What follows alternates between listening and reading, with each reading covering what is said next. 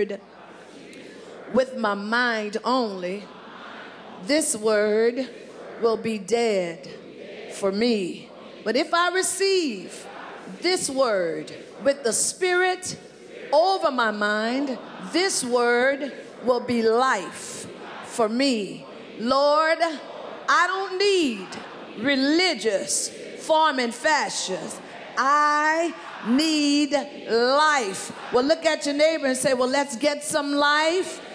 And tell them what else you got to tell them. Say, don't stop, get it.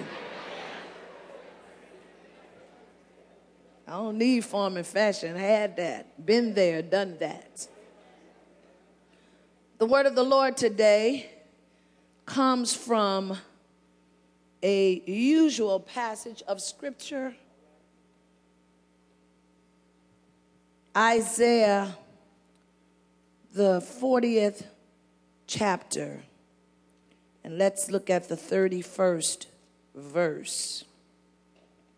Hear ye the reading of the word of God. But, something about the change. That but is always a transition or opportunity for a transition, Minister Lynette. But they that wait upon the Lord, help me, Holy Ghost, shall renew their strength.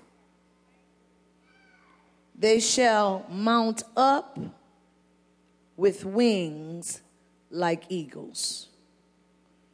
They shall, somebody say shall, run and not be weary. They shall walk and not faint.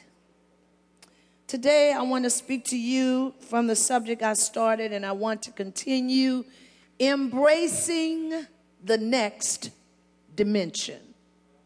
Look at your neighbor and say, embracing the next dimension. There's a white Malibu AVD 7165. Your lights are on. Better run to the border. Embracing the next dimension.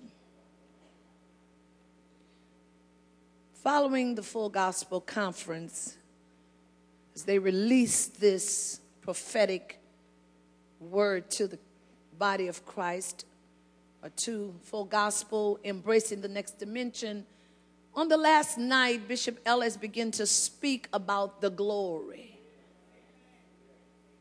I began to weep because the Lord had already said to me, and I've said it to you before, that we had entered into the season of transition. We had come out of the season of uprooting, entered into a season of transition. That's why stuff just switching in your life, changing, and friends changing. Come on, destinations changing.